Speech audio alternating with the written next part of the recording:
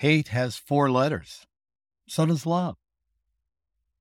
Enemies has 7 letters. So does friends. Lying has 5 letters. So does truth. Negative has 8 letters. So does positive. Under has 5 letters. So does above. Cry only has 3 letters. But so does joy. Anger has 5 letters, as does happy. Right has 5 letters. So does wrong. Hurt has 4 letters. So does heal.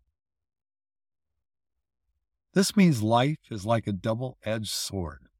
So transform every negative side into an aura of positivity. I recommend you choose the better side of life. That was not original by me. I found it on the web, but I think it's appropriate, and I think it's a message all in itself. So that's today's message.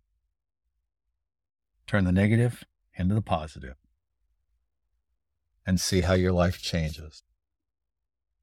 Move well, stay healthy, be happy, live today and every day with passion, purpose, and positivity.